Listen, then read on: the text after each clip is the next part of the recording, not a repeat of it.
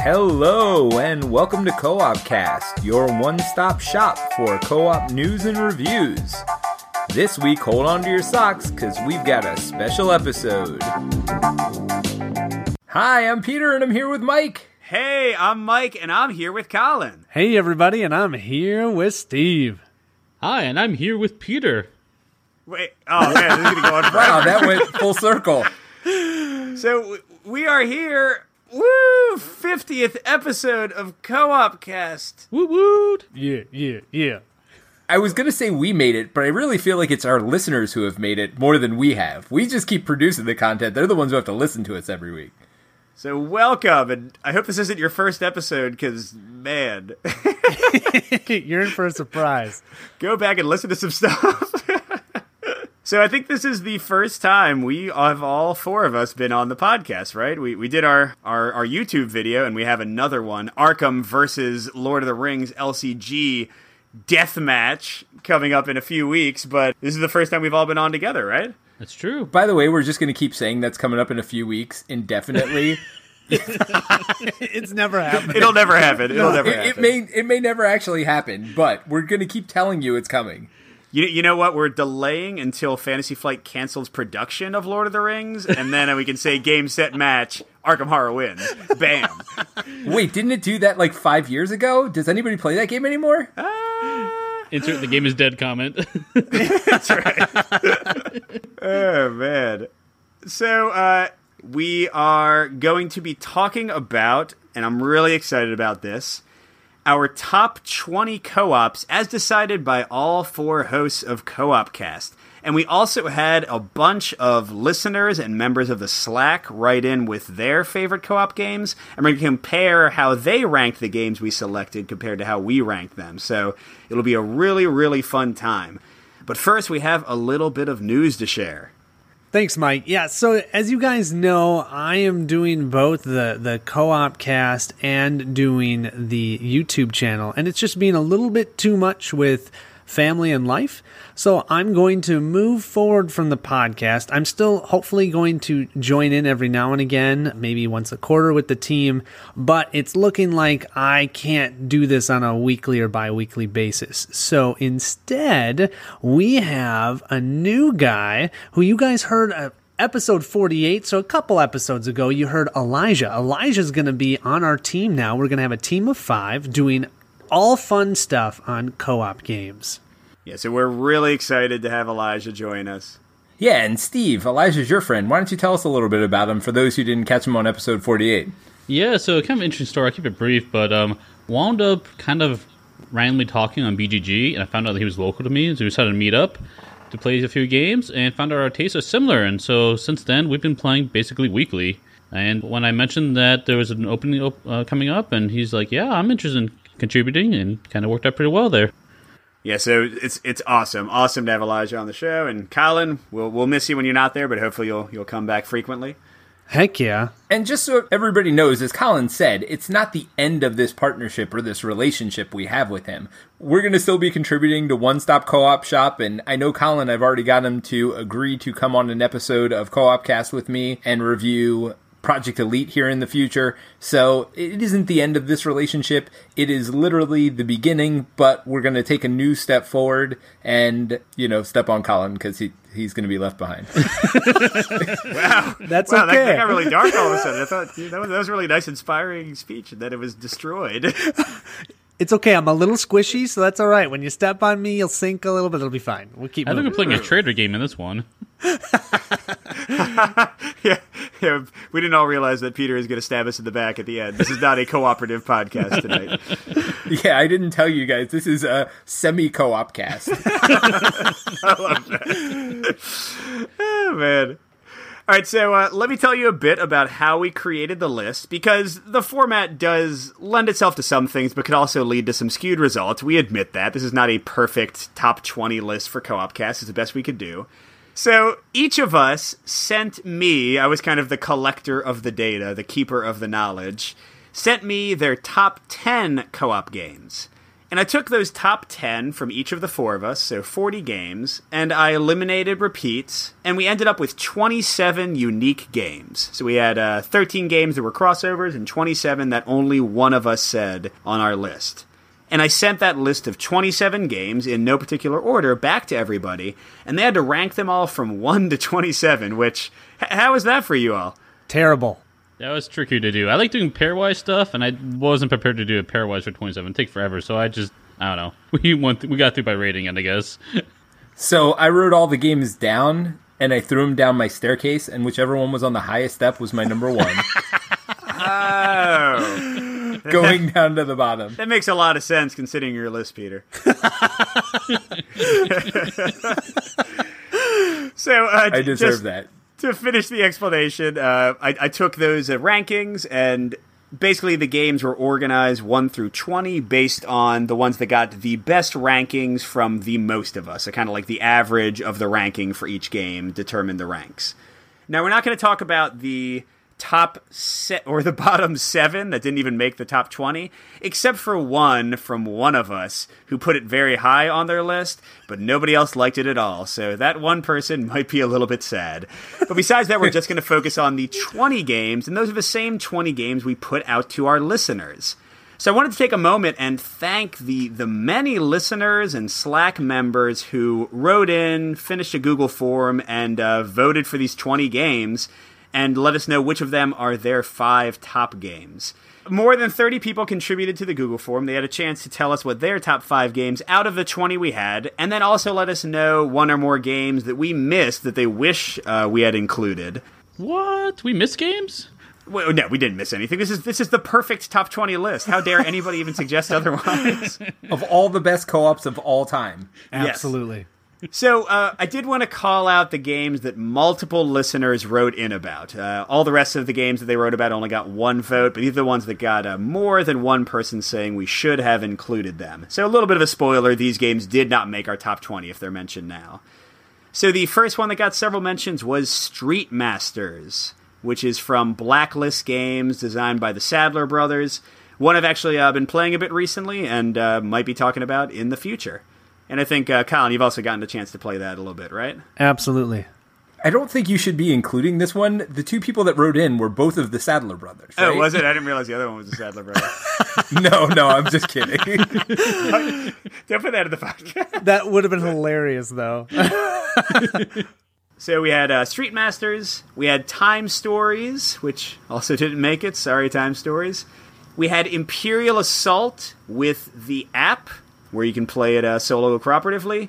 And then the game that the most people wrote in and said, how dare you not include this? Eldritch Horror. Did not make our top 20, but a lot of people wrote in. And actually thinking about it, that could have been... It's kind of surprising. I bet a lot of us would have put it in like maybe 11th or 12th or 13th on our list, but it didn't make any of our top 10s, interestingly enough. Yeah. None of us thought it was quite in that upper echelon. So, sorry, Eldritch Horror, you didn't survive. Well, next time we'll just list our top 100 games and go from there. It'll be way easier. Won't take very long. That'll be a quick process there. Well, and let's be honest. If you think of Eldritch Horror, that game is a long game, and all of us have kids, and so it's hard to get it to the table. I think that's part of the problem, too, is it's just not easy to get to the table. So it's a great game, but we've got other co-ops that we can push on the table, play them in a shorter amount of time. Yeah, we'll see if that holds true, though. We'll see how many of the games in our top 20 are shorter co-ops. I don't want to say anything, but yeah. I'm also have never won that game, so that might contribute to it too. Well, you're just terrible then, buddy. I'm horrible at it. I was playing with Elijah, and I think I single-handedly killed off 6 investigators on my own. So, Oh my gosh, Steve. So Steve was playing the semi-cooperative version of Eldritch Horror, where he's actually secretly working for the Elder God. There was no semi-co-op. That was fully competitive, let's be honest. Yeah, Steve was the cultist. All right, so we're going to jump into our list. And for 20 to 11, the first half of our list, we're not going to go through all of our ranks for it, but I will say what our overall rank was, how the listener rank compared, and then for 3 of the games, they are our games of shame. And those are the games that we individually put the highest on our top 10 list, but they weren't well liked by everybody else enough to get them into the actual top 10 for Co-op Cast. So these are the games that we were kind of dying on a hill trying to represent, but other people didn't like. And so I heard 3 there, which means one of them isn't even in our top 20, one of the games of shame. Yeah, so this game... So why don't we start there? Yeah, so we start with one of us put a certain game at number 6. 6 out of their top 10, like a really high position. Can I guess who it was? Who could have done that? Who could have done that? And the rest of us, I don't think have even played the game. So it was like number 27 or number 26 for all 3 of us, except for this one person. So with the the glorious rank of 24 out of 27. Colin, why don't you tell us about Kitchen Rush? Because I don't even know what the heck that game is. That was me? I totally was not thinking that was going to be me. Oh, you guys! I didn't think it was going to be you either. Oh, you guys haven't played Kitchen Rush? Oh, you are missing out. If you like Project Elite real-time games, you're going to love Kitchen Rush. It's just that you haven't played it, okay? Kitchen Rush That's true. is wonderful. It's great for both people that are really into games as well as non-gamers. And you're going around trying to do all the kitchen stuff. You're cooking, serving, getting orders, and you're trying to do that within a 4-minute period. And you have 4 rounds of doing that. It's so much fun. And you've got these sand timers, and they're like, it's basically like worker placement in real time. How does that not sound cool? Okay. So it's kind of like a Tale of Pirates? Actually, yes. I still haven't played that one, Peter, but from what I understand, yes. Because you have to place the sand timer in a spot, and then you can do something there. Is that right? Yep, that's exactly right. It's the exact same thing. If I'm going to go to the storage space to get food, I put my sand timer there, and then I can grab as much food as I want. But then I can't use that worker until the sand goes out, and each one of those are 30 seconds. But each person has 2 sand timers, and then there's 1 timer that is communal. Anyone can use it. And so you're all like moving your hands all around trying to get food done and trying to get your orders done within the 4 minutes, and everyone's going in the oven cooking their food and getting spices from the spice bag. Oh, it's so much fun. I can't believe you guys haven't played this. Yeah, I'll say that sounds pretty awesome. So everyone, we're going to pause the podcast for 5 days. We go get Kitchen Rush, and we're going to reevaluate our rankings. No. Yeah, so I have 2 things to say about that, Colin. Number 1 is you should probably listen to our podcast because we reviewed A Tale of Pirates. I did, but I don't remember. I'm sorry. I've heard a ton of podcasts, okay? Wait. You did that with your kids. A Tale of Pirates? Yeah, you did. You and your children reviewed A Tale of Pirates. I remembered that. About I just couldn't remember exactly how it worked. And number 2 is I actually saw this game at Origins. I was very interested in it going in. It's a Stronghold game. Yeah, I had a lot of interest in trying it. I just haven't had a chance to try it yet. And to be honest, I didn't even realize it was out yet. It's out. Well, first of all, I got it from Artipia from the Kickstarter. So I got the... Okay. Yeah, so that's why I have it. And then the other thing is it's David Turczi. Think of David Turczi and other games that he has designed. It is a solid design. I can't believe you guys. Can you say any other game David Turczi designed? Because I don't recognize Anachrony? The Anachrony solo mode? Oh, Anachrony was gotcha, Oh my gotcha. goodness. Anachrony is well done. Days of Ire. He's designed a ton of great games. He's done no wrongs for me. I love him. Awesome. All right, so with that shameful display out of the way, Dang it. let's get to the actual top 20 for Co-op Cast of cooperative games. I mean, it is fitting that Colin's the one that's leaving, and he is the most shameful of us all. That's so That's true. I modified the numbers just to make that happen. I mean, come on. I mean, I feel like this is Survivor, and he just got voted off the island. Yes. Oh, I am shamed. I am shamed. All right, so our first game, our number 20 on the list, is Sentinels of the Multiverse. And I gotta say, I voted this one very highly. I was kind of the one that kept it in the top 20 even. But I am very happy to report that the listeners put Sentinels of the Multiverse at number 7, totally validating my love of the game. It was, kid you not, the largest difference in the Co-op Cast rankings. A 13-place swing between The Righteous, who saw Sentinels of the Multiverse as a wonderful game, and the other Co-op Cast hosts who are confused. We just like to spend our time with good games. That's the difference, okay? Ouch. Ouch. Listeners, you heard it here. Colin does not respect you. Arkham Horror LCG is not included in that. I do actually like Sentinels, but I like the digital version of it because I don't have to worry about the fiddly bits. It's just all that stuff to remember. I mean, I don't mind that, but in that game, it does bother me a bit. So Sure. the theme's awesome though. All right, number 19, V Commandos. Steve, you want to talk about this for a second? You were definitely the big defender of this. Oh yeah, I love this game. This is a super streamlined design, and you are commandos in World War II infiltrating, doing various missions, and there's Nazis on the board, and it's all about stealth. And so you have different states where you can actually grab grenades and wear German uniforms, and I don't know. It's real light, real quick. Could play 30 minutes or do even a campaign which could take like, I don't know, an hour and a half to play. Wow. And I will say the listeners voted this at 18, so only one off from us. But I would say I haven't played this. I bet a lot of our listeners haven't either, so I hope it gets more exposure if it's really as fun as you're saying it is, Steve. Yeah, the reason it was lower on my list is I've only played it once, and I struggle with the rules. I think the rules were not well written that came out of the box. I think later on they fixed them, but the map tiles were called something weird, like missions or something like that. And when you have more than one map tile out, they were like different missions out at the same time. And I'm like, what are you talking about? Oh, you mean the tiles? Yeah. So it was just weird terminology that really threw off my one play of it. I mean, I ended up getting it, so I look forward to playing it more.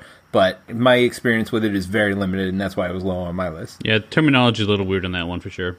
All right, our number 18, and this is the second biggest difference in our listener rank and our rank, because listeners ranked this at number 10, and that is Robinson Crusoe.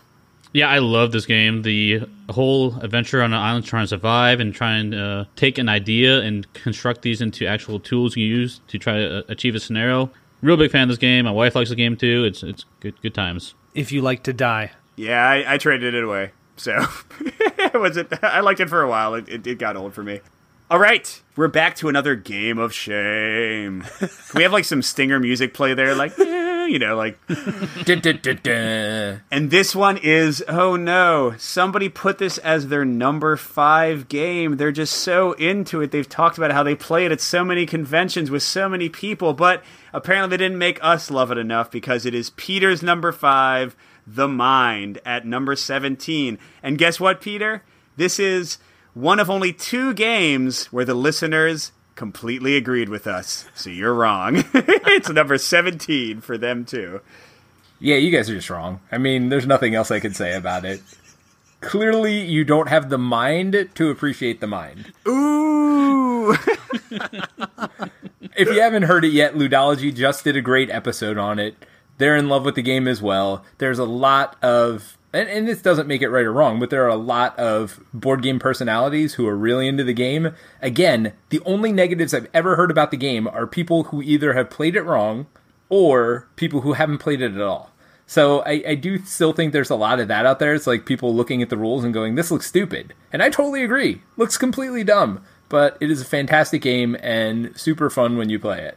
And I will point out that it was decently high on my list. It was really 2 other people that brought it down to such a low place. I haven't played it yet, so hopefully... Of course! That's the only people that don't like it, or the 2 people that haven't played it. Of course, that's what's going to happen. That's what it was for V Commandos and Kitchen Rush, too. So Yeah, it makes sense, right? This is the hard part about this list. Yeah, the vast majority of the games following... I've played all but one. I think most of us have played all but maybe one of them, so we aren't going to have this too much more. Another game of shame at number 16. Dun, dun, dun. This one is mine. I'm very sad. It was my number 3, y'all. My number 3 got 16. And you want to hear the really sad thing? It got 20 out of 20 for the listener rating because not a single person put it anywhere in their list of best 5 co-op games. Oh, wow. And that is my favorite real-time game of all time, Space Alert. I think it is... I'm actually kind of surprised. I mean, I think it is older, and I think a big kind of con for it is that it's tough to teach the rules. So if you don't have a group that plays it multiple times in a row, it's a little bit of a hard sell, and I totally accept that. But that being said, no other real-time game for me has the strategy of Space Alert. No other real-time game has the variety of Space Alert. Like, that's a ridiculous amount of variety in just the base box. And no other game has the tactical puzzle that I really enjoy. So, It's fine. And no other game makes my head hurt as much as Space Alert. Like it should. Like it should. Like a good real-time game should. I was just going to say, Mike, if we had done this as a solo list, it'd be a very different story for Space Alert, but I've tried it with different groups of people for co-op, and I could never get them into it. So that's why. Yeah, no, and I'm with you. I've played it like 50 times solo and probably like 10 or 15 times co-op. It's so much easier to get to the board. So no, I'm glad to hear that you like it at least in some fashion. Absolutely. All right, in the last game of shame, none of them broke past the top 15. So I guess we know whose it is, but we don't know which game yet. It was Steve's number 3. He voted at number 15, and hey, some vindication, Steve. The listeners voted at number 12, so they liked it too. Recently reviewed with Elijah, Runebound 3rd edition with the co-op expansion. Steve, what you got to say? I love adventure games where you don't have to do combat all the time, like Dungeon Crawls. You always do combat, and this one does in spades. So I love the flow of this, and the world feels more alive, and it's just fun leveling up a character. So, yep, big fan of this one, and I'm glad some listeners like it too. So, Steve, you love adventure games where you don't have to fight and you have other alternatives to winning? Like Arkham Horror LCG, as opposed to the Hackfest Lord of the Rings LCG. That's really interesting. I'm glad to hear that. I guess you haven't tried all the strategies in Lord of the Rings, then. Oh, all right. I'm going to go through the last 4 in our top 11 to 20 a little bit more quickly because none of them were big ones for any of us. So number 14 is Forbidden Island. Listeners rated at number 15, so very close there. Mechs vs. Minions was number 13 for both us and the listeners, the other game that was exactly agreed upon, so a lot of synergy in the last 3 games there. Hey everybody, Future Peter here with our number 12 game. Sorry, we forgot to put this in the initial episode. So our number 12 is Burgle Bros, and the person who loved it the most was Steve. So Steve's comments were, I really love Burgle Bros, but have a big problem with one part of the game. The problem of having a player do nothing for the good of the team. It always happens and is worse with higher player counts. It wouldn't be so bad if it was one turn here or there, but it's often a string of turns in my experience. It would be one of my top 10 of all time if it weren't for this issue. Regardless, I really like it, and it's one of my most requested games from my family. It sounds like Steve's problem is that once one player isn't acting on the best behalf of the team and they're just trying to do things themselves, the game breaks. I know that other games you can fix this with scaling difficulty, but it sounds like Steve has a problem in the fact that the difficulty scaling doesn't really work in this, because in my experience, the way it works is if somebody's on the wrong floor, like if they shouldn't be, and that guard moves more than it should, then it's really hard trap to get out of. Or maybe you need to set off an alarm somewhere to change where the guard's going. And if people aren't doing that for the greater good of the team, and to be honest, it's not a very intuitive action to take, right? Like, hey, call the guards over to me so I can save somebody else. So you almost have to play perfectly, I guess is what Steve's saying, to get out of there with a win. So I guess that's why he's had some bad experiences with it. I do like the game myself. I haven't played it enough to put a full rating on it. I'm sure we will hit a review of it in the future, but the theme is fantastic, and the mechanisms are pretty straightforward and pretty fun also. So a good family game to play, a good game to introduce to new gamers, and especially if they like that heist theme. So that's our number 12, Burgle Bros. And then the last game, and this one was interesting, it just barely got edged out by another game. And in fact, I think in the rankings it was tied, but we used some kind of weird tiebreaker to figure out which of them would go in. So this is kind of our honorary other number 10. But the listeners liked it a lot. This one was number 6 for them, so we were pretty far off from what they said. And that is Pandemic Legacy Season 1. And I'll take the reins on this one. I love Pandemic Legacy Season 1. As you guys have probably heard, Season 2 was a bit of a disappointment for me. And again, I think it's because I like linear stories and stories that progress and have ebbs and flows. And I really love the story in Pandemic Legacy Season 1. I like Pandemic, the base game, and this kind of proxied in for me. This was in my top 10 list originally as well. This proxied in for regular old Pandemic for me because you can play regular Pandemic with it, and then when you're ready to progress beyond it, you can play Pandemic Legacy Season 1. So for all those reasons, I think think it's great for any co-op gamer who hasn't tried Season 1 yet to go ahead and buy in and get Pandemic Legacy Season 1. All right, so with the preliminaries out of the way, it is time for the top 10, official, worldwide top 10 of co-op games of all time, according to Co-opcast. What we're going to do for each of these is give two of us kind of the lead talking time, although any of us can jump in. And those are going to be the person who rated the game the highest out of the group and the person who rated it the lowest. And man, we have got some huge differentials here in ratings between the four of us. So number 10, like we said, it tied with Pandemic Legacy Season 1, and our listeners ranked it number 9, so right in line with us. We're going to talk about, and we're going to go with the hater first, I think, in each case. So, Steve, can you tell us why Legendary Encounters was number 19 in your list? Yeah, I guess between Encounters and the Marvel Legendary system, for my wife at least, we actually enjoy the Marvel one better. I know, boos, here they come.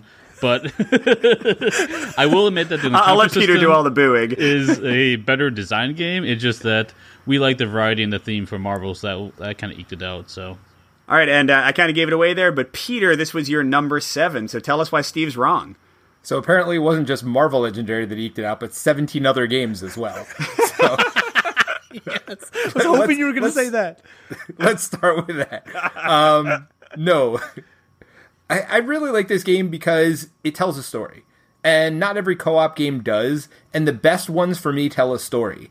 And not a lot of games can do it without a lot of text. But they actually manage to do it in Legendary Encounters. It feels like you're in those movies. It probably wouldn't be as high on someone's list who didn't like the movies and see the movies multiple times. But the Alien movies were really good. And just playing through the game, even though I hadn't seen the movies in years, just brought me back to those movies. And I love the tension it brings. I will agree that it's a little bit swingy, so it wasn't at the top of my list. But just for pure fun, and the swinginess actually worked for me in this game because it gave you a sense of dread and tension, which is perfect for the theme. So for me, it just really did what it set out to do and put the theme into the Legendary system. So it's interesting you like narratives without a lot of text, like another game, Lord of the Rings card game? Okay. Yeah, but those are telling stories that nobody knows.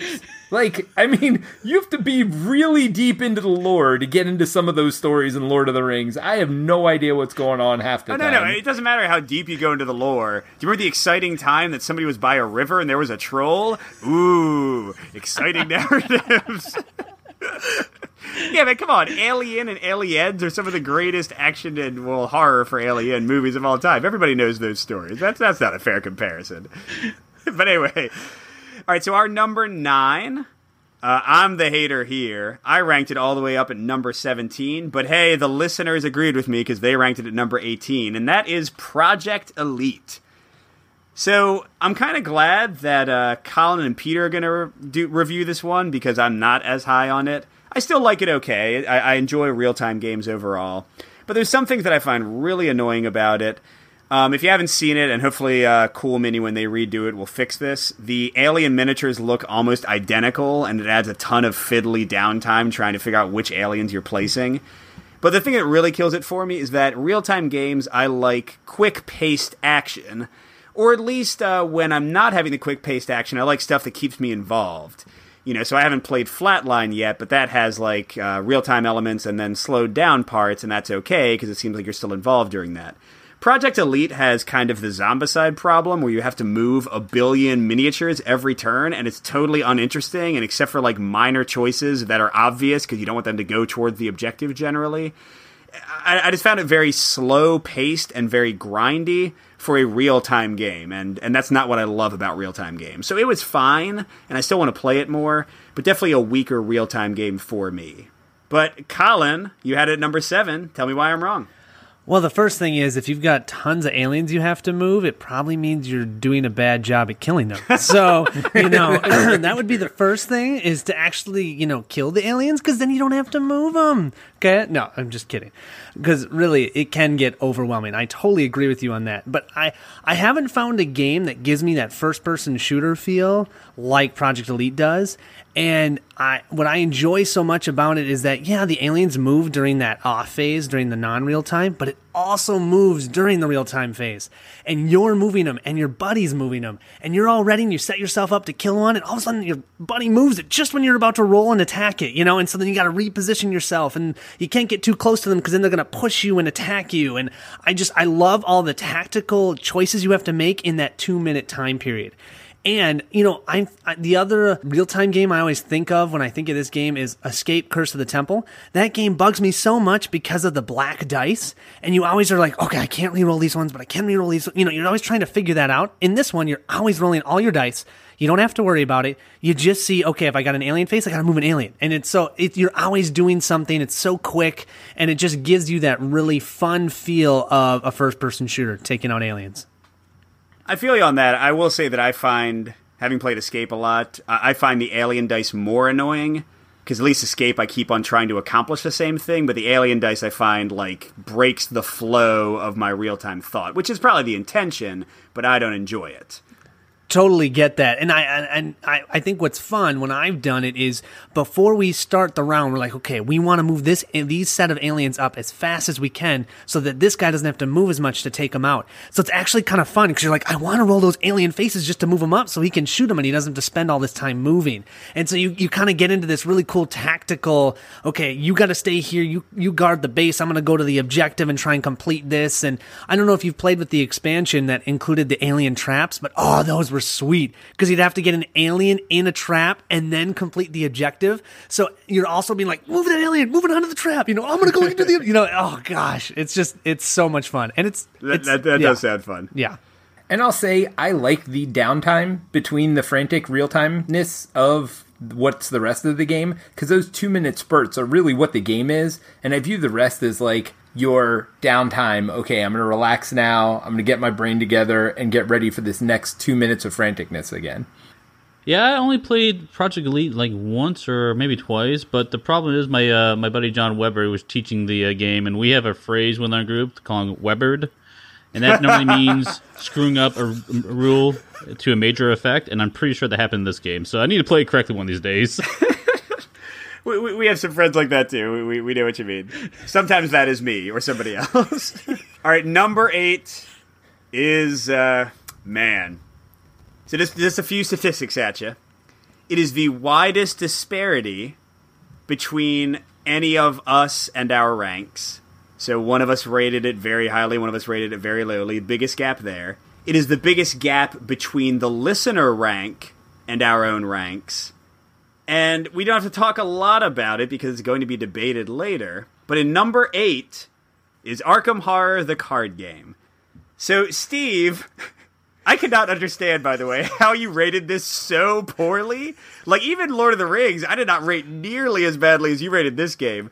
Can you tell me why, even though the listeners rated this 3rd out of all the games on our list, tons of them wrote in to say how much they love it, you rated it number 26 out of 27? What? You rated it lower than games you have never played and don't have interest in playing? You gotta explain this. He trolled you guys. Feel free to keep it brief, because that was totally trolling. He trolled us. In a few weeks. But man, yeah, even Colin was like, it's all right. Colin didn't love it, but he didn't destroy it. No, I didn't do that. Yeah, so I don't know how much you want to get into this right now, but I'm going to save it for the big debate. But there is one particular experience I had with this that even Colin disagrees with me on this one that just did not work for me whatsoever. So oh, okay. All right, well, yeah, I'm very interested. It's a nice mystery to tantalize with. Yeah, we'll save that one for the debate. Yeah, and I'll also save most of my thoughts. But this was my number 1, y'all. So 25, literally, Steve, if you had just gone one more, we could have had the exact opposite placement for Arkham Horror. I remember when you put in 27, but come on, man, just go the full distance. Rate it one lower. Come on. Oh yeah, so this is my favorite co-op of all time currently. I love it. I'm buying everything for it. I play it with serious game groups. I play it with my wife. I've soloed it. I think I have. I haven't had it for, how old is it? Like a year and change. I think I have like 70 plays of this logged, both cooperatively and solo. I adore this game. Now, I'll get into why in our debate and why Steve is totally wrong. But for now, I'll just leave it with my number 1 is at number 8, and it's sad. You know what else is making me sad? That we haven't mentioned another game that's also going to be in the debate yet. I know! Yeah, so we'll get to that. That means it's higher. Hold on, I've just invalidated our top 10 list. That's the only reason why. Like, we should have just, rated it 27 and moved on with life. Then we would have had the correct ranking. But anyway. So, that was number 8, Arkham Horror, the card game. At number 7, ranked number 11 by our listeners, so not too far off. Colin, tell us why you put Flashpoint Fire Rescue at number 19 on your list. Pretty high for a classic game. Yeah, it's a good point. I haven't played with the new expansion yet. The game was a little bit too random for me with the fires. I mean, it makes total thematic sense, but every time I've played it with any group, they just got really tired of now the random fire roll made it start over here, and that made a hot spot that makes it explode, and you just kind of felt like you didn't even have control. And although that made sense for the game, it just didn't make it that much fun. So I think it did a great job of epitomizing the theme of fire and Flashpoint and having firefighters. It just wasn't a game that I was ever pulling out. All right, so Peter, you had this at number 4, so what do you like so much about it? Yeah, this game, the expansion made for me. So I will say, without the Tragic Events expansion, it would not have been this high on my list. Now, Colin, it might do the opposite for you because it adds a lot more randomness to the game. Okay. Even more so than is in the base game already. And for me, it was the opposite. I found the game to be too stale. It was too easy to put out all the fires and just start getting smoke everywhere on the board. And then that was easy to take out as well. So the Tragic Events really bumped it up to the next notch for me, really ratcheted up the tension. And maybe that's a theme for me in my co-ops. I like a game that doesn't have too much in the way of actions. Like, I don't want 500 actions, 500 choices in a game. I want it to be pretty streamlined that way, but I love the tension to be high. And I guess that's the similarity between this and Alien Encounters for me. It's a game you can relax and play, but still get that stress of co-op, which I love. I will say that the Tragic Events really brought this to life for me as well. Like, it really changed the game in a significant way. Like, the randomness you're talking about is there, but I feel like it fixed the ramp up for me. Where I felt like rolling those dice, it would randomly ramp up if you hit those numbers, but now it's going to happen. And it's going to happen at this really accelerated rate, which I felt was a big improvement. I agree 100%. I probably would have ranked this like 8 places lower if I had not played with Tragic Events. So I guess we should say this is apparently our ranking number 7 for Flashpoint with Tragic Events. Without Tragic Events, it would probably be like up at 18 or 19 with like V Commandos, or something like that. Or Arkham Horror LCG. I mean, really. No, hey. I'm just that was kidding. number 8. That's a respectable position. Yeah, that's right. That's right. I'm sorry. Even with a troll in our midst. Also a respectable position. The wrong position, but also respectable. At number 6, Lord of the Rings, the living card game. And I will say the listeners liked it a lot too. They rated it at number 5. Not nearly as much as they liked Arkham Horror, the card game, at number 3, but the listeners liked it okay. So, let me tell you why I put this at number 22. Much higher than Steve's 26. Put it at 22. I'm not going to go into too many details, save it for the debate. But in brief, I love Lord of the Rings. I adore the theme. And I bought this game when it first came out, played it a bunch, got really burned for reasons we'll discuss later, traded it away. And when we started talking about it again, I was like, hey, maybe I'm wrong. Maybe this is a great game. I borrowed Peter's set, had a lot more expansions, could do a lot more deck building, could play through a lot more scenarios. Got burned even worse, and it just cemented. I think this game has fundamental, major design flaws, and you'll hear about them in a few weeks. But Steve, this is your number 2. Tell us why. Or don't. Whatever you want to lead off with. So the reason why this is so high on my list is I feel like of cooperative games and having that ability to actually cooperate with your partners, this one just does it in spades. Like, I have built decks that do nothing on their own and rely completely on my opponent's deck, or my partner's deck. Maybe that's what we're doing wrong, Mike. We don't have opponents. Yeah, we should play the competitive variant. Well, there is that now, so they did make a competitive variant now. So, but Oh God, did they? I didn't even hear about that. Yes, they did. I'm sure that'll be terrible. I mean, it worked out so well for the Lord of the Rings Rayner Knizia game, like back a decade ago or whatever. God, did you all ever play the expansion for that Lord of the Rings cooperative game with a opponent? It was the worst thing I ever played. Oh, that's the one with Sauron, right? And then you've got the hobbits that are moving up the track. Is that the one you're talking about? You're saying it like you sound excited, Colin. You're wrong. It's the worst. It's like I always sound terrible. excited, Mike. The game is good. I always enjoyed the game, but that expansion was a major miss. Oh, terrible. Yeah. So number 5, and rated number 8 by the listeners. Although I will say that some listeners wrote in and said specifically they were kind of using this game to rate this entire genre of game. So I don't know if the number 8 for them is specifically this one title in this genre, but that was the Unlock series. And some listeners wrote in to say they prefer Exit or they prefer Deckscape, but in general, Exit Room games were very popular with our listeners as well. So this is an interesting one. This happened twice.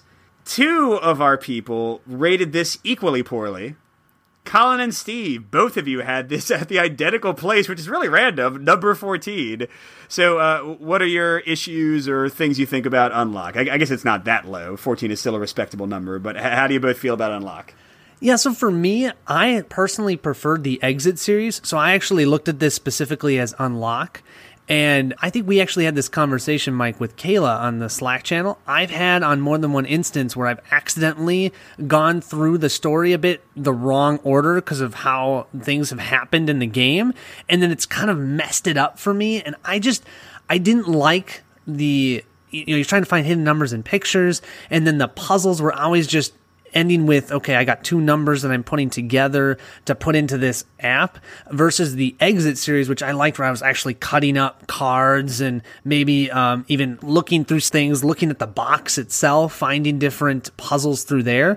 I like the Exit series better, but it is only a one-time play. So if I was going to play one, which I own all of the Exit ones, I don't own all of the Unlock. That's the way it is. Well, but you don't own all of the Exit anymore, right? Because they're ruined. That's a good point. Like what you own is some ripped up paper. Yes, actually, it feels very weird when you're done with it to put the whole thing in the recycling. Like, what else am I going to do with it? I just put it in the recycling. So that is really weird. And Steve, how about you? What put this at number 14 for you?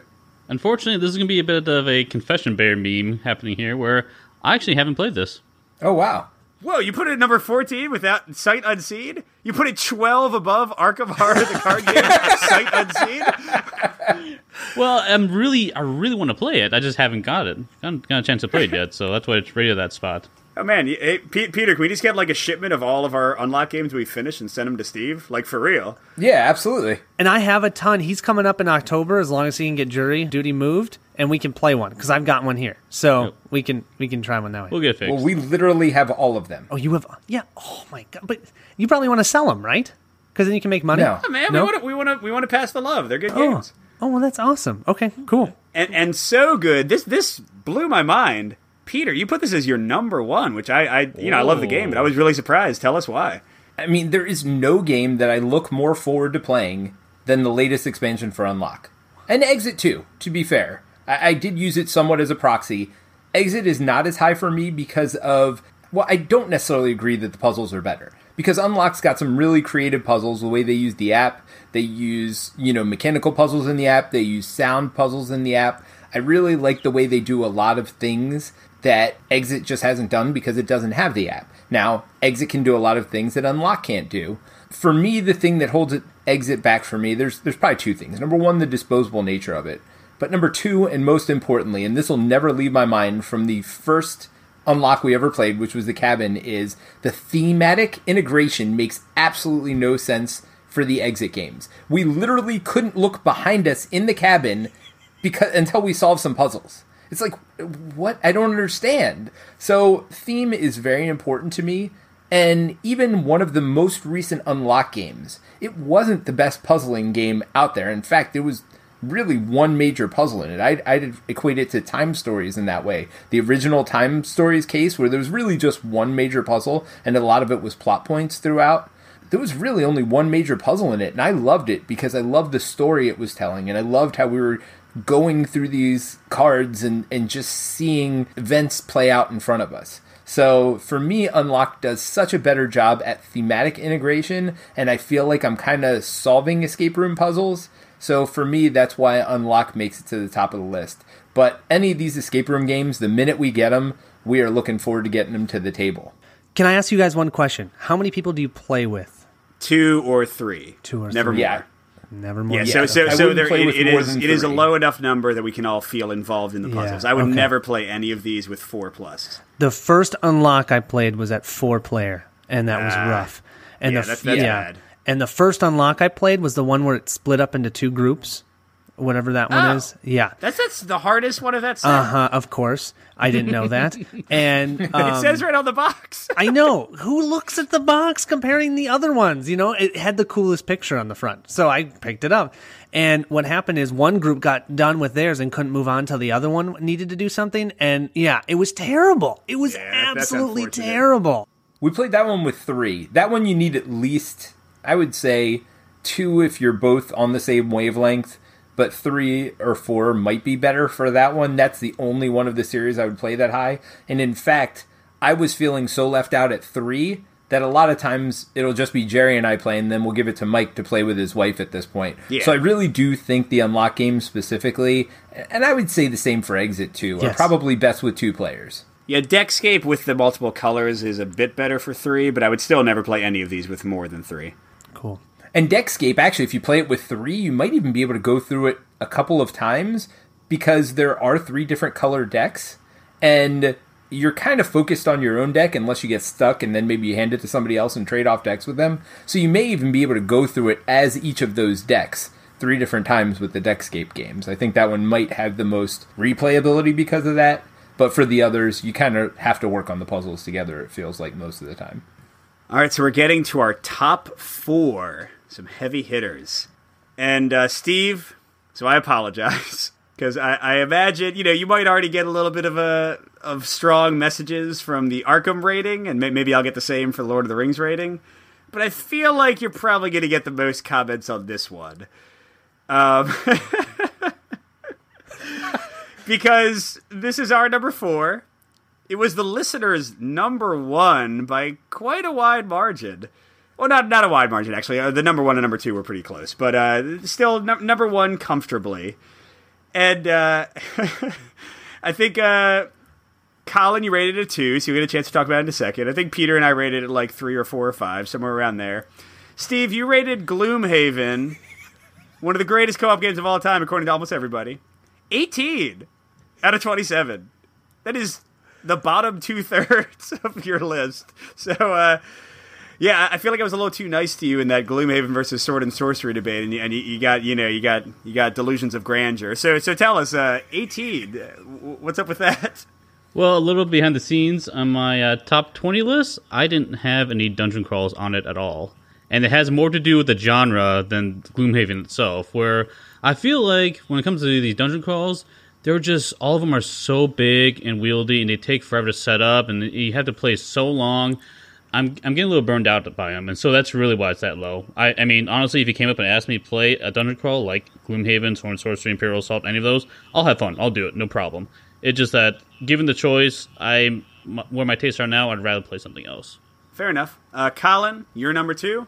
Tell us some of the stuff you like. Yeah, go to our Gloomhaven review. That'll tell you everything. No, I'm just kidding. I mean, the biggest things for me are the unique characters, the hand management, and just the overall, progressing through, seeing how your character levels up, seeing how it's different, being able to coordinate together. I love how you don't know exactly what the AI is going to do, when it's going to act. Then when you figure it out, you might have to change and adjust plans. All wonderful stuff. I wish I played it more. I will never, ever, ever say no to playing that game. So that's why it was my number 2. Well said. All right, so our number 3 is interesting because it was the listener's number 16. Wow. Whoa! And the odd thing is, yes, that is the biggest gap. It is as big in terms of them disliking a game compared to us as Sentinels of the Multiverse was, a 13-point swing the other way where they liked it more than our average. And this one is interesting also because it is, except for one other game, it is the game that we were the closest in our rankings. Peter and Steve tied at 8. I had it at 6 or 7, and Colin had it at 5. So we were all within 1 or 2 points of each other. But again, the listener is number 16, so they were definitely not nearly as big fans of this, and that is Codenames Duet. So, none of us disliked it. I'd say anybody just jump in, because it's not like Peter and Steve at number 8 really were disliking the game or anything. No, I'm surprised. I wonder if it's the fact that since we only had them rate 5 games, that just not enough people had played it. And again, it's not in any of our top 5s, so it may just Except for Colin. Oh, it wasn't mine. Yeah, you're right. Yeah, it may just not be top 5 worthy for a lot of people, but it still may be a great game. So I have a feeling this is more of a flaw in our voting system. Not that we have a flawed voting system, but then it would be that people don't like this game, because I can't imagine not liking it. It's really fun. Now, if you asked me, what are your top 5 co-ops of all time, it might not hit my, I might not remember this. It might be one that I kind of leave out by accident, but no, it's a super fun, great game. Yeah, I played Codenames quite a bit, and then when Codenames Duet came out, it was like, wow, I'm not going to play regular Codenames given the choice. It just improves it a ton for me. And the reason why it does that is because Codenames, you have 2 Spy Masters, and you're kind of doing all the work on your side, and giving clues to the team, but in Duet, everyone's the Spy Master. Everyone's participating. There's really no downtime. I just love it. Yeah, Steve, I've seen the same thing with Codenames and Codenames Duet. I pretty much exclusively played Codenames cooperative anyway, but it was really a lot of, you would sit there thinking of a clue for 2 minutes, and the other person would have literally nothing to do except maybe think of their next clue. So yeah, Codenames Duet kind of fires regular Codenames in most ways for me. But Colin, you were the highest of all of us in your top 5. What do you like about it?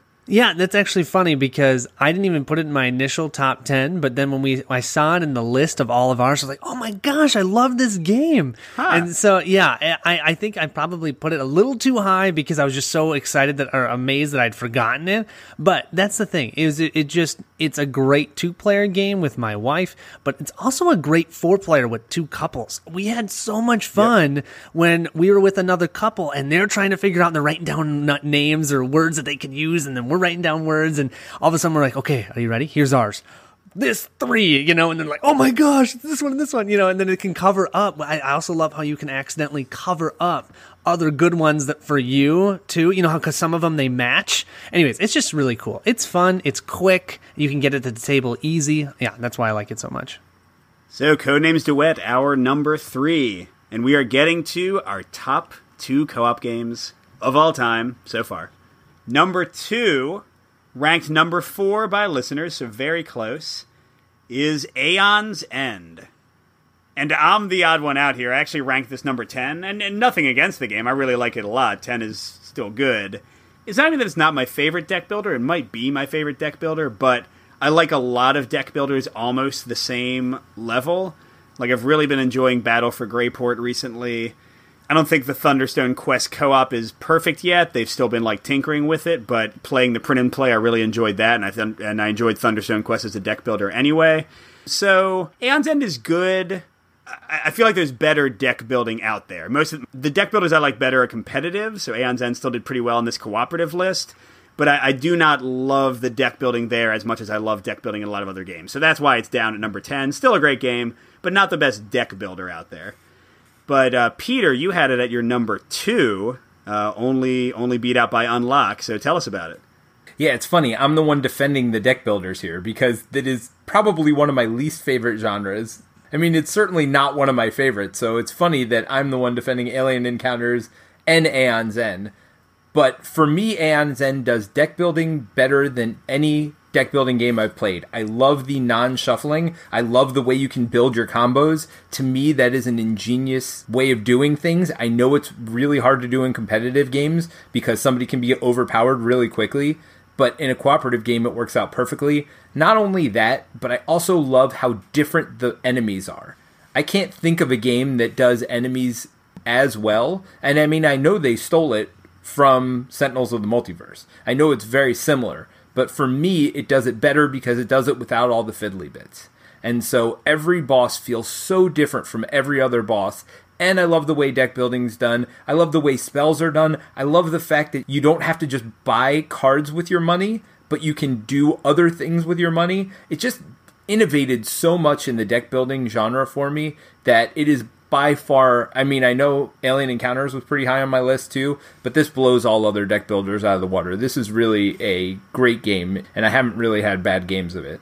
Yeah, so just to add to that, I'm really looking forward to Aeon's End Legacy coming out later this year. I backed that one, and what really drew me to the Legacy aspect of it is the fact that you're actually building your own mage that you can play once you're done with the campaign outside in any Aeon's game after that fact, and I'm really excited to see what we come up with. Yeah, so Peter, why didn't you back that?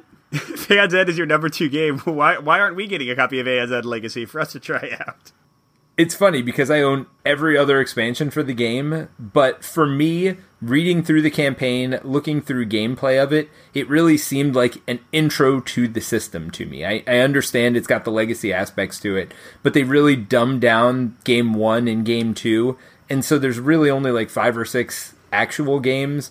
And first of all, with all the content I own, there's no way I needed any more content. I can play that game every week for the next year and never play through all the content I already have. So I kind of felt like I had reached a tipping point of content that I didn't need more, and I certainly didn't need a way to make the game easier and kind of dumb it down. But if you're new to Aeon's End, I think it's a great way to get in. So we have reached the magical moment, number 1 co-op game of all time as of 2018, and number 2 for our listeners, so they're pretty much right there with us. But one of us did not love this game. One of us rated it much lower than the others, and I want to hear about why this person hates it so much. So Spirit Island is our number 1 co-op of all time. Peter, why did you rate it so lowly? What did I rate it for? You rated it number 3. How dare you, Oh, I'm sorry. How dare I was about to say, what's going on here? Yeah, so I rated it number 2. Colin and Steve both rated it their number 1. Why do you hate freedom, Peter? Like, I'm confused, man. Yeah, I mean, to be honest, it's because I haven't played it in so long. And it's not because I don't own it. And I actually mentioned this at our year-end review when we did our top 17 games from last year, it's a game that I really like. Every time I've gotten to the table, I've enjoyed it. But for some reason, it just doesn't get to the table for me. I mean, part of the reason is that you have it and I don't. But it's mine. Even when I had it in my house, it really never made the table. And it's just one of those things where, I don't know, it seems so easy to teach and play, but for some reason it still intimidates me a little bit. So it's a really weird thing with that game, because every time I play it, I'm like, oh, this is so straightforward. Like, I never have rules questions, never have to look stuff up, or if I do, it's right there in the rules book. I thought it was one of the best rule books I'd ever played with. But for some reason, it still intimidates me some, and for I guess that reason, I just haven't gotten it to the table.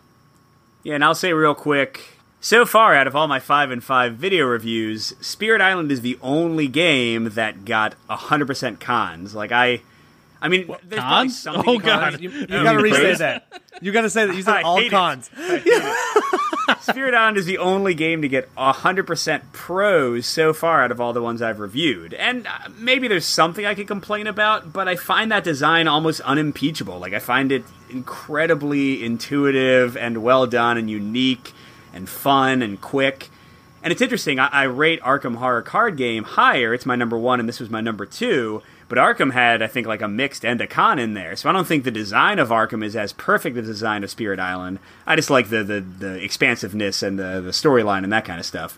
But yeah, Spirit Island is such a great game. And just a quick story, I've played it with only solo and with Peter and Jerry, like pretty serious gamers. So it kind of in my mind was like, this is a pretty serious game. So one night, like at the end of a game night, it was probably like 11:30. I was like, "Hey, sweetie," to my wife, and I was like, "You want to try this game?" And there was one other person from the game night who stayed, who's not that frequent of a gamer, so not a super serious gamer.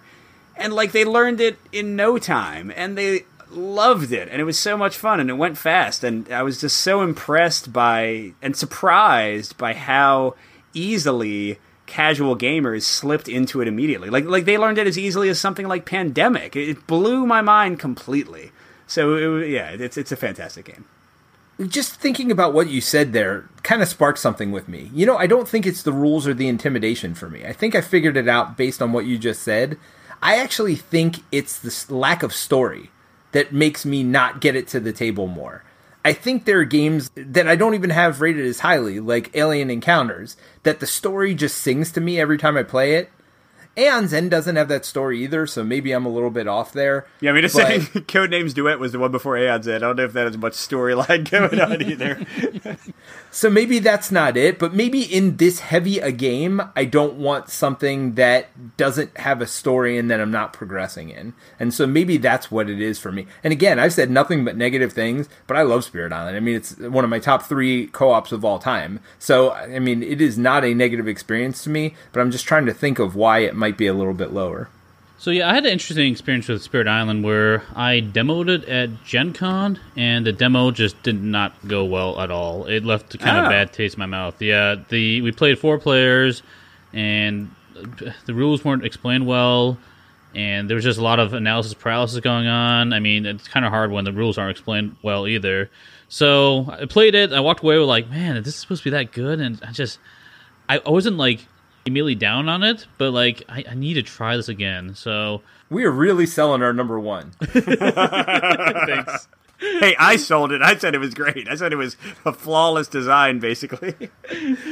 So I was talking this over with Colin. I was watching the playthrough. Like, man, that does look really good. And then Colin's like, yeah, you'll love this. And so props to Colin. He actually sent me a copy, and I played it again, just on my own, you know, being able to focus on the rules and everything. And like, okay, this is good. I like this. Play again, like, okay, I really like this. And I play it after that, I'm like, okay, this is amazing. I love it. And ever since then, I just cannot get enough of this game. And the nice thing about it is I can bring it out and play a game in 30 minutes, like just one player solo. It's totally doable. And I can adjust difficulty, just different modules to it, and really add to it how much depth I want to get in. And the spirits are all unique. And I love how you draft cards can really affect the game. Even though the spirits have kind of a certain play style, you can adjust that based upon your drafting. Oh my gosh, love this game. Can't say enough positives about it. Yeah, this game really sings for me, and it's the customizableness of the difficulty that you can do. It's the fact that you've got hand management. It's the fact that you have a unique theme. Most of the time you're playing, when you think of a game, you're playing as the people building on the island. This time you get to be the people or the spirits taking out those people. It's totally awesome. And then I also really enjoy the fact that at the beginning, you're going to feel like the invaders are taking over the whole board and you're just going to lose. And then all of a sudden, something changes. And it totally comes back to how you are building your spirit and what cards you're choosing to keep and how you're playing them and how you are cooperating together. That is absolutely the best part. I can do so many things with the simultaneous actions because I can play something here, then you can come over there, then you can do this, and it's such a great way to work together. It's just, I love it. All right, so there you have it. Co-op Cast #1 cooperative game of all time as of 2018, Spirit Island. So it is interesting, by the way. I just thought of this. We had greater than games at the very bottom of our top 20. With Sandals of the Multiverse, although we're wrong, and it should be higher. Well, I think that's going to wrap up episode 50. This was our top 20 co-ops. This was a ton of fun. I wish we had more of our pods with all 4 of us, because, man, that would be fun, although it's going to be terrible to edit. Whoever's editing this, I am so sorry. But thank you all so much for joining us. Our plan is that every 50 episodes, we're going to come back to this list and maybe just look to see if there's any updates or any changes or new games that we potentially will add to this list, such as Street Masters, maybe. So we'll go ahead and do that about every 50 episodes. We'll add Elijah in here, and it'll be tons of fun. We'll make sure to get your guys' feedback, see if anything changes.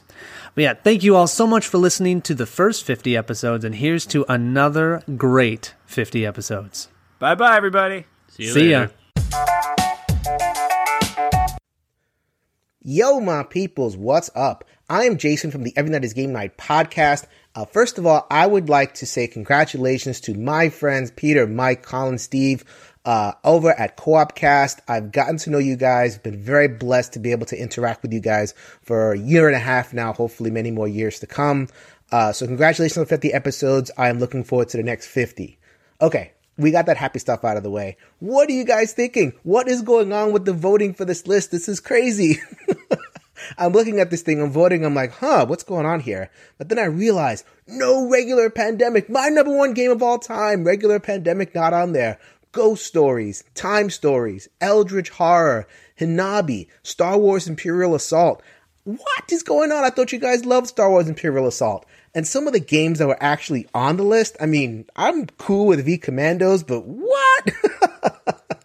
If you guys want a big fat meeting list that does not miss any of your favorite co-op games, yes, I'm going to hijack the channel and do a little bit of self-promotion. Go over to the Broken Meeple YouTube channel. Luke, Hector, the Broken Meeple, and I did top 100 cooperative games. That is so many games. We have top 100 and a couple of more. You are also going to see Salvation Road featured on that list. These guys will never ever self-promote their game, but it is very fun. Go ahead and check out the other list to see where it landed and a whole bunch more co-ops. We did not miss any of them. I'm just being tongue-in-cheek, guys. I'm really happy for you, and I'm looking forward to more. Take care. Thanks for joining us for another episode of Co-op Cast, your one-stop for cooperative game news and reviews. If you enjoyed this week's episode, please review us on iTunes. And while you're there, check out Mindless Fate. They provide our bumper music. Also, check out Colin on his YouTube channel, One Stop Co-op Shop, and follow us on Facebook at One Stop Co-op Cast. Finally, join our Slack group by emailing us at MVP Board Games for continued discussion on these topics throughout the week. Thanks for joining us, and we'll see you next week. We're still going to be on One Shop Co-op. Wow. See, I got that wrong, too. I'm having a hard time today. One Shop Stop of Co-op. Yeah, there we go.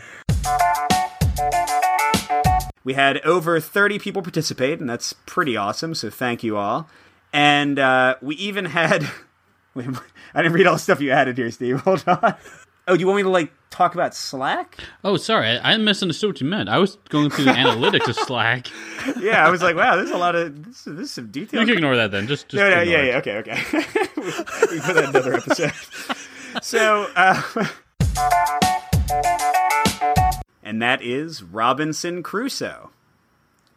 And the silence shows how much we love that game. One. Come on. Nobody has any comment whatsoever. They're like, yeah, that's about right. 18 is about right. Well, I thought we were speeding through this part of the list, and we were going to spend a lot of time on our top 10. Well, we are. I mean, I thought if one person commented on each game, it would be fine. Oh, okay. And we are there at our number one... I made a squeak. My chair, just made a sound. Made a squeak. Yeah, sure, it was your chair. Uh-huh. Oh, my flatulence is just for all to hear.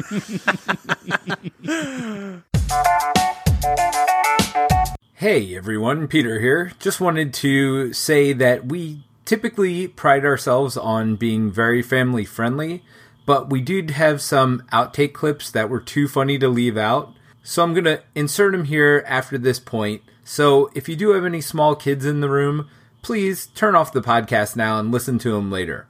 Thanks and enjoy the clips. And I personally love at the beginning, you feel like you're going to lose immediately. They are just blowing you on the board. And then all of a sudden, that time happens. And it's like, oh, I'm sorry. Okay. And then all of a sudden, dang it! Wait, what happened? I'm still laughing about them blowing you on the board. I was going to say, yeah, I noticed that too. I was going to let it go by. I don't know what you guys are laughing about, but blowing you on the board did it for me. I was trying to ignore it. I was like, I think it'll be okay. Nobody will care. It's all right. I'm terrible. Okay, that's a great game of Spirit Island right there. I mean, shoot, let's go. I was like, wow, what are the Dahan doing? Thank you for saving us. Oh my god. is amazing. That I'll take. Will have to be for our like after dark episode. Oh, man. Oh, okay. Go ahead, Colin, take two.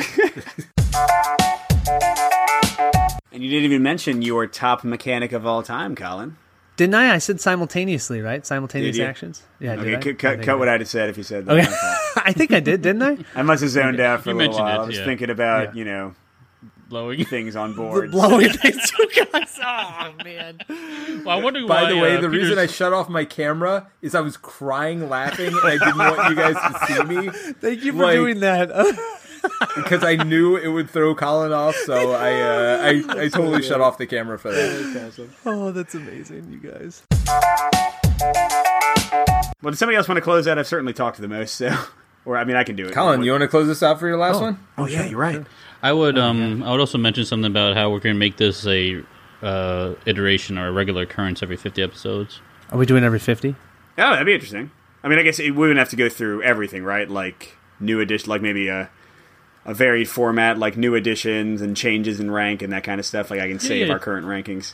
Yeah, So okay, and then we can say we'll invite Elijah on there, so we'll have 5 people. That'll be insane.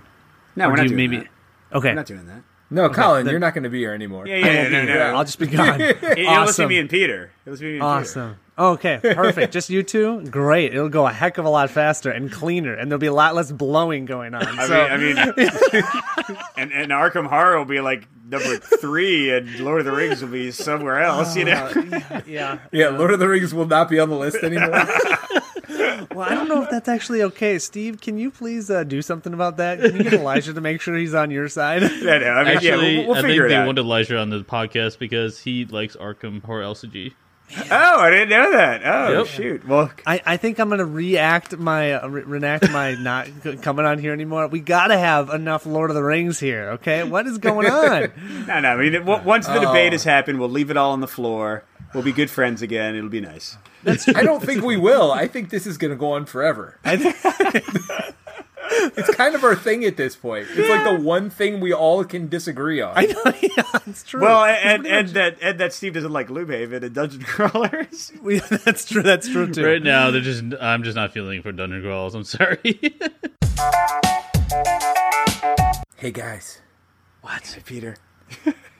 we finally got rid of that Colin guy, so the next 50 are going to be way better. I know. Wait, is he still on? Shh. I am here. I'm here. Oh,